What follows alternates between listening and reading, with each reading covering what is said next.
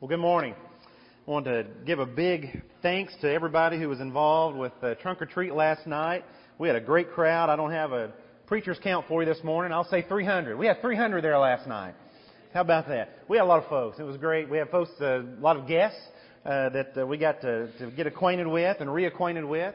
Some who've been here in the past. And we've got some pictures I wanted to share with you this morning, but it was too quick of a turnaround, so I couldn't quite pull that together. But if you follow us on Facebook, you'll see Orrin has already put several pictures up, and maybe we can share some more of those throughout the week by email or some ways. Really, really cute stuff. We were able to turn over the socks that you've helped us collect to the van. Mandy Akins was here last night with the van, and so she took those and was overwhelmed by the response of your giving.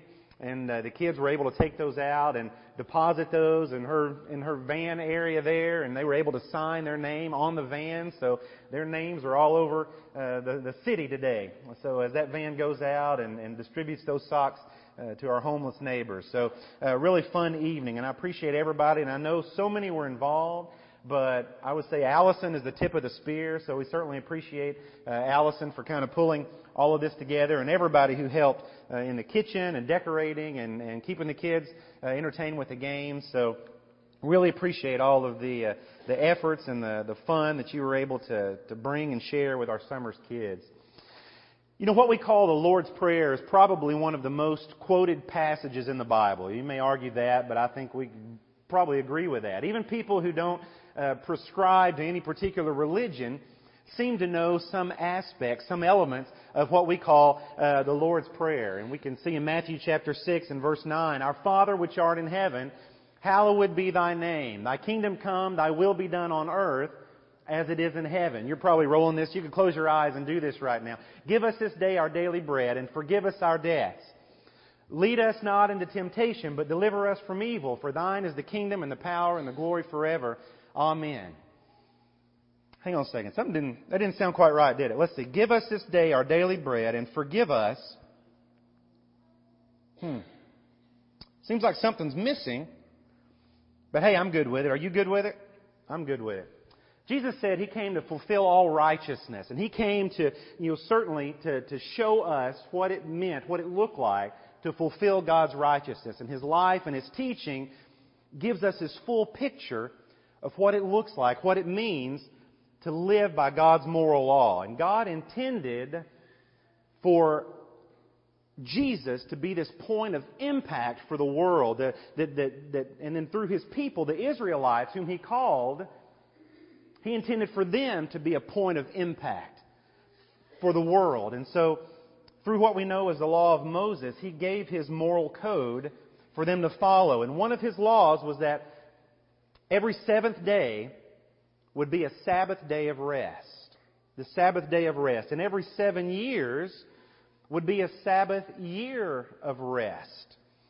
And after, stay with me here, I know some of y'all hate math, but stay with me here. After 7 Sabbath years, 7 years of 7, 7 times 7, or 49 years, there was going to be this super duper Sabbath year, this big, huge year of Jubilee in the 50th year. And during this year of Jubilee, this is what would happen. Leviticus 25 and verse 39. "If any of your fellow Israelites become poor and sell themselves to you, do not make them work as slaves.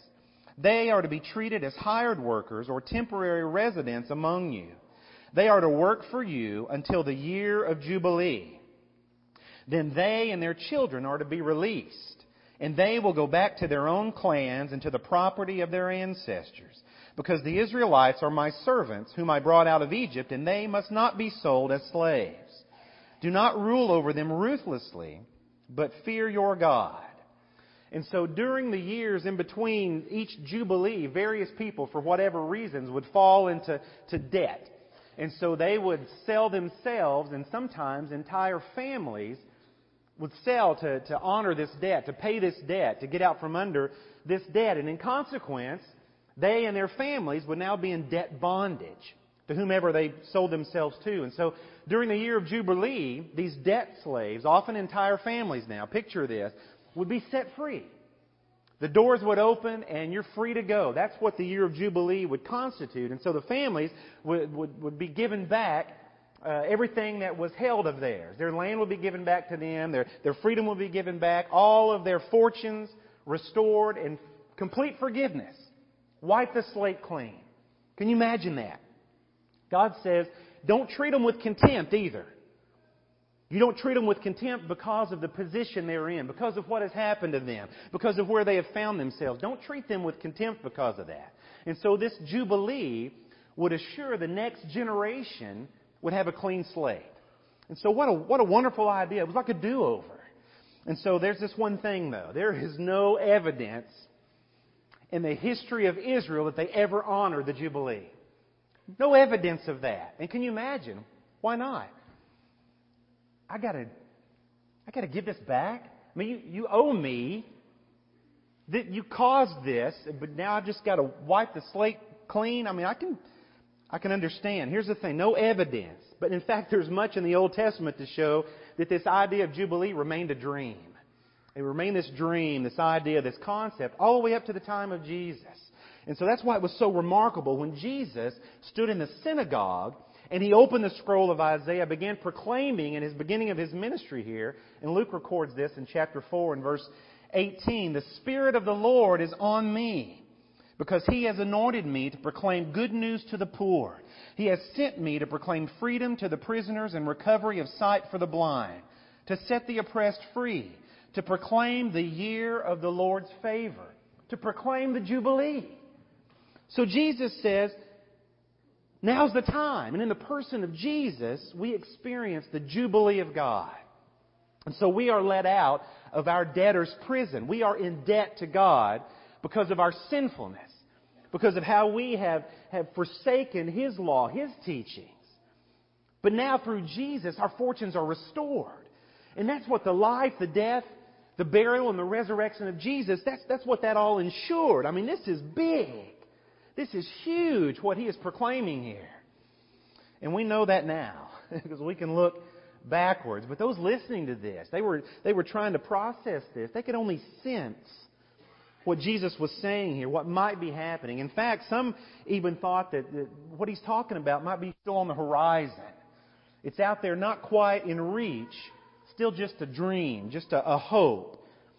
And yet that God might be working towards this, something even bigger, this mega jubilee, this grumbling, this whispering that had been going on in the Israelites for a while, these Jews here, is maybe God's working on something even bigger. And so that's what they've been thinking about. There may be a jubilee of jubilees. And they had this idea that if the jubilee was to be celebrated after 7 Sabbath years, after 7 of 7, then the jubilee of jubilees would go even further. The Jubilee of Jubilees would be after 70 times 7. Does that sound familiar? 70 times 7. The prophet spoke of this year of Jubilees while the Israelites were in captivity, facing a hopeless situation. No way out because of their own rebellion against God. This is where they had found themselves. One generation after another under the debt of previous generations' choices, decisions, sinful actions. And so this Jubilee of Jubilees would be God's great zeroing out of the debt balance. And so this final, ultimate fulfillment of God's promises, and would not only be the end of exile, they would find themselves free of exile, but the inauguration of a new order. In fact, a new kingdom would be on the horizon. And so now Jesus stands in His hometown church, the synagogue there, and He proclaims, "It's me. It's me. I am God's Jubilee. I am the great Jubilee." So what? So what? Jesus was teaching one time about forgiveness, especially when it comes to a fellow believer who has sinned against you. And so this certainly wasn't the only time that He taught this, but Matthew records a specific instance in chapter 18. And so Peter thinks about the implications of what Jesus has just said about forgiving your brother who has sinned against you. And in Matthew 18 and verse 21, Peter came to Jesus and asked, "Lord, how many times shall I forgive my brother or sister who sins against me? Up to 7 times?" And Jesus answered, "I tell you, not 7 times, but 77 times," or literally 70 times 7. So what did this number represent to Peter? Peter, who was a devout Jew and was raised under the law of Moses and the promises of the prophets. What did it mean to him? I think his eyes must have gotten pretty big as Jesus said this. Wait a second. What do you 70 times 7? See, we've seen this isn't just some random number that Jesus throws out there. And by itself, it's a large number. And we look at that number and we can make a good lesson out of Jesus says, hey, basically, you need to forgive more times than you can keep up with. And so, that's a great lesson. But there's something more. It's deeper here. It's deeper. Yeah, we need to always forgive others. Those are great lessons. But I don't think this is just some random number. God has never done anything randomly. See, this number specifically was associated with the end of exile. This number was God's apocalyptic proclamation, His intervention in the history of the world. It's the number of the Jubilee of Jubilees. And we need to understand and see this language here to really solidify this thought. And so in chapter 18, verse 21, Peter asked Jesus, how often must I forgive my offending brother? And the word here that Peter uses is a Hebrew word, nasah, which means you forgive someone, but they still kind of owe you. I'm going to let it go for now, but, if you do something that I don't like, I'm going to bring this up again. I'm never really going to let you forget it. I'm going to kind of hold it over your head. It's still going to be there. So Peter says, how often should I forgive? How often should I push this aside? And so to illustrate this point, Jesus tells a parable about a servant who owed his master some money, and the servant could not repay it. It was more money than the servant could ever repay in his lifetime. And so the master forgives him of that debt, wipes it clean, and that man goes right out and finds a fellow servant who owes him effectively pocket change. And he chokes this man to try to get this money out of him and throws him in prison and is going to put his family in prison. And so the people get back to the king and they say, hey, look what this guy did. The one who you have forgiven so much cannot even forgive somebody else so little. When the master hears of this, he brings that man in, he rebukes him for not returning the mercy that he was shown, that he was given. And he imprisons the man.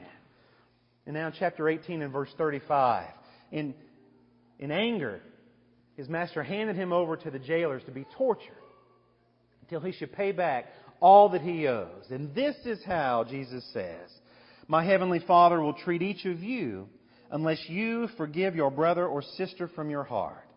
Now the word Jesus uses here, our English forgive, is not the same word that Peter asked about. This is a different word. And although it's translated into English, forgive, the root word is different. And it means that you forgive in the sense that someone owes a debt, but that debt has been paid by someone else. Effectively, you. You cancel that debt. Peter says, how long have I got to keep this up? How long have I got to remember this before I can come back to him and say, hey, you owe me? And Jesus says, I'll tell you how long. You forgive them as if you've already paid that for them. That's what forgiveness really is, Peter. So Jesus is telling Peter, don't forgive as if someone still owes you, as if there's still some wrong that needs to be righted. You forgive as if you were never wronged in the first place. Now, you can scarcely argue that the core of Jesus' ministry, the core of His life was forgiveness. I mean, He came as forgiveness, to be our forgiveness. And He preached, love your enemies, turn the other cheek. He preached, neither do I condemn you. Go and sin no more. Your sins are forgiven, He would say. Forgive our debts as we forgive our debtors. And forgive, and you will be forgiven. That's Jesus. I desire mercy, not sacrifice. I desire forgiveness. I desire you to let up on people. My son who was lost is now found in the parable. The Son of Man has authority to forgive sins on earth. So everything Jesus talks about is about forgiveness. Father, forgive them, for they don't have a clue of what they're doing. They don't know what they're doing. They can't grasp it. And this all makes sense. Every bit of this makes sense if Jesus embodies the Jubilee. If He truly is God's Jubilee. And forgiveness, releasing those who are in debt, is what it's all about. That's what it's all about. And to experience this is to have your debts forgiven. And that's what Jesus did wherever He went. Jesus brought the Jubilee. Jesus was God's Jubilee, and not just any Jubilee. He was the last, greatest Super Jubilee. He was the 70 times 7. I do not say to you up to 7 times, but up to 70 times 7. And here's what I see as extraordinary about all of this, is that Jesus invites Peter. Peter says, Lord, how much should we forgive? Oh, don't worry about it. I'm taking care of it, Peter. You just do what you can do. I'm going to do the super stuff here. No, Jesus says, I'll tell you what you do. You forgive as I forgive. As if it never happened. That's extraordinary. So it makes perfect sense that 70 times 7 shows up in the middle of a question about forgiveness. Because that's what it's all about. Peter asked a question about forgiveness. He's asking a Jubilee question. That's what he's really asking. How many times do I have to forgive my brother? See, Peter's thinking small. Peter's thinking small, and we think small. How long have I got to put up with this? On the scale of Sabbath week. What, till the next Sabbath? 7 times, maybe. 7 days. Then we move on. Jesus goes further. He goes past the Sabbath year. He goes even past the Jubilee itself. He goes to the Super Jubilee, the Jubilee of Jubilees. And He says, Peter, this should be obvious. I'm not giving you just a big number. I'm not giving you something you're going to have to make hash marks on a piece of paper. Jesus isn't setting the bar higher. He's not raising the standards. Jesus is inviting Peter to become the sort of person that God wants him to become, to adopt a new identity. I do not say to you up to 7 times, but up to 70 times 7. Jesus is asking Peter, you be the Jubilee. You be what this was always meant to be, just as I, Peter, am the Jubilee. That's impact. That's a change of direction. That's a change of thinking. See, the Jubilee was about restoring. It was about restoration. Restoring dignity and restoring relationships. What does forgiveness do? It restores dignity. It restores relationships. See, this is who Christ is. And by implication, this is who His disciples are. If you are a disciple of Jesus, you are the Jubilee. You are God's Jubilee. Forgiveness is what defines you if you are a disciple of Jesus. Not everyone who says to me, I'm a disciple of Jesus, is really a disciple of Jesus. The one who looks and acts and does the will of my Father like a disciple of Jesus, he is a disciple of Jesus. Peter, how could you even ask the question, how many times? If you embody the Jubilee, if the Jubilee is who you are, then the answer is obvious. You always forgive. Why? Because you are the Jubilee. You are the Jubilee. Jesus is inviting Peter, and He's inviting us as disciples to forgive as we have been forgiven. To become people of mercy, people of grace, to proclaim in our own lives the year of the Lord's favor. In our relationships, how we treat other people, how we talk about other people, so that we might become the Jubilee. See, that's the impact of Jesus. Not just interrupting your trajectory of life, but completely changing it. This redirects us. And the impact of Jesus on your life will alter your direction, but you have to decide if you'll stay on course. See, when Jesus comes into our life, especially with this kind of teaching, right now, sitting in the pew, it might have got you.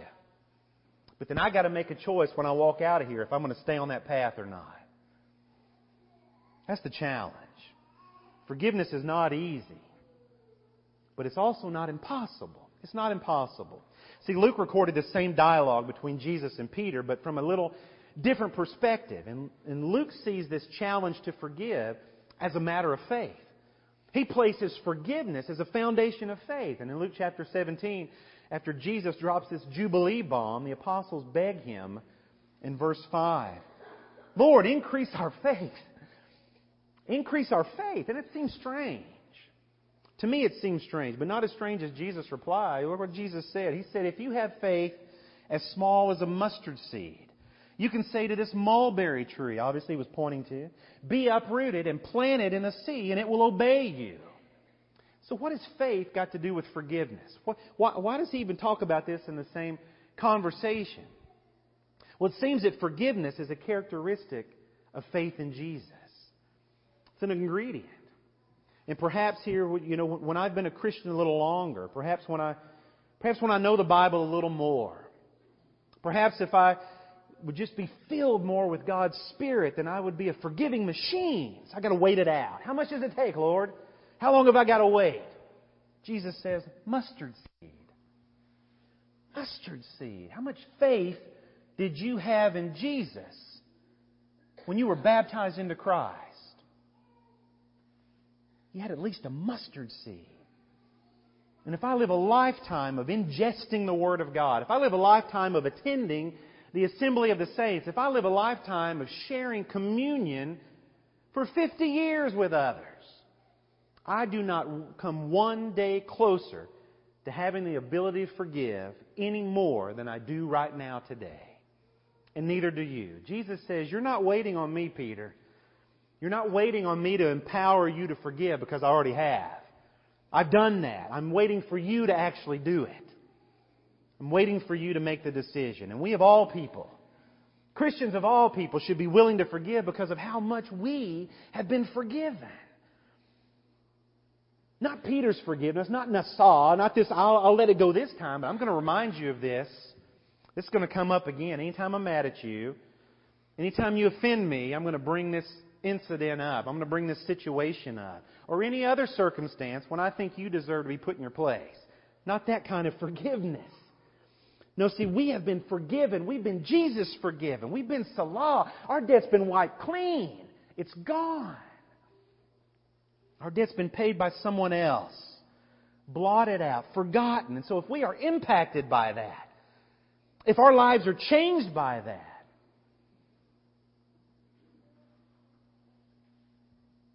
or if they're not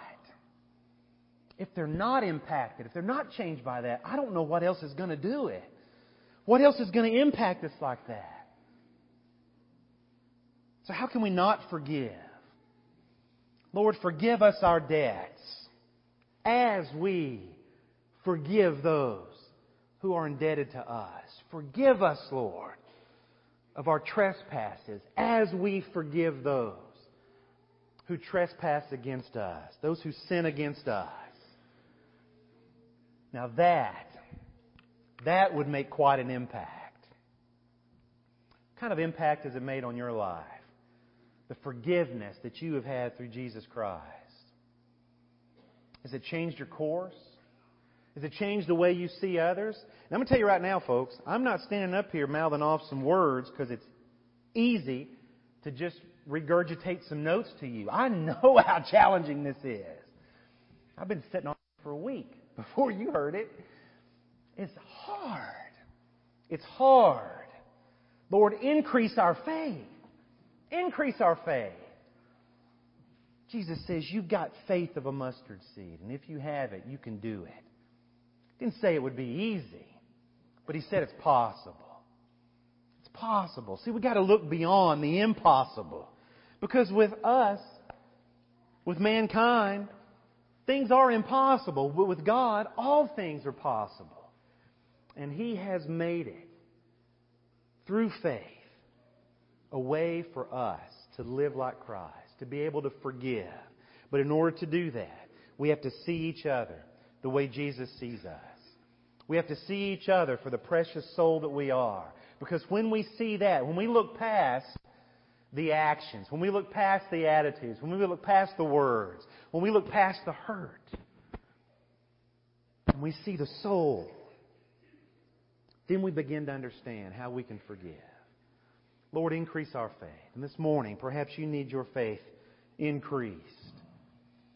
Maybe this morning as we assemble together as brothers and sisters, as the family of God, we can pray for you as we pray for each other. Perhaps that the sin you've been struggling with is a sin of bitterness, sin of anger, sin of hard feelings, the sin of everything that leads from holding a grudge against someone. Words that you say behind their back that are unkind. Other people that you influence because of the way you feel about somebody. God calls you to repent of those too. Because, see, God offers forgiveness. Jesus is forgiveness. And in order for me to be a disciple of Christ, I must forgive. And this morning, God forgives you if you will repent of that sin. If you will confess that to Him. Maybe you're not a child of God. Do you realize what Jesus has done for you? Left heaven, left the throne of heaven, the glories of heaven, and put on this body. All you got to do is go through a day on this earth and think, why would anybody, make a choice to go through this today? Jesus did. Jesus did for you and for me. So that He could become the righteousness of God. He could be the jubilee of God. So that as He went to the cross for you and for me, He would be the forgiveness that God could extend through Him. That's what He has done for you. And He asks you to be part of His body. But you must die to yourself. You die to yourself and you are baptized into Christ, into His death, so that you can be raised up a new life, forgiven of your sins. And this morning, will you make that decision? It's not easy sometimes, but it is possible. And God makes it possible for you, but you've got to make the choice. And will you make that choice this morning as we stand and sing this good song?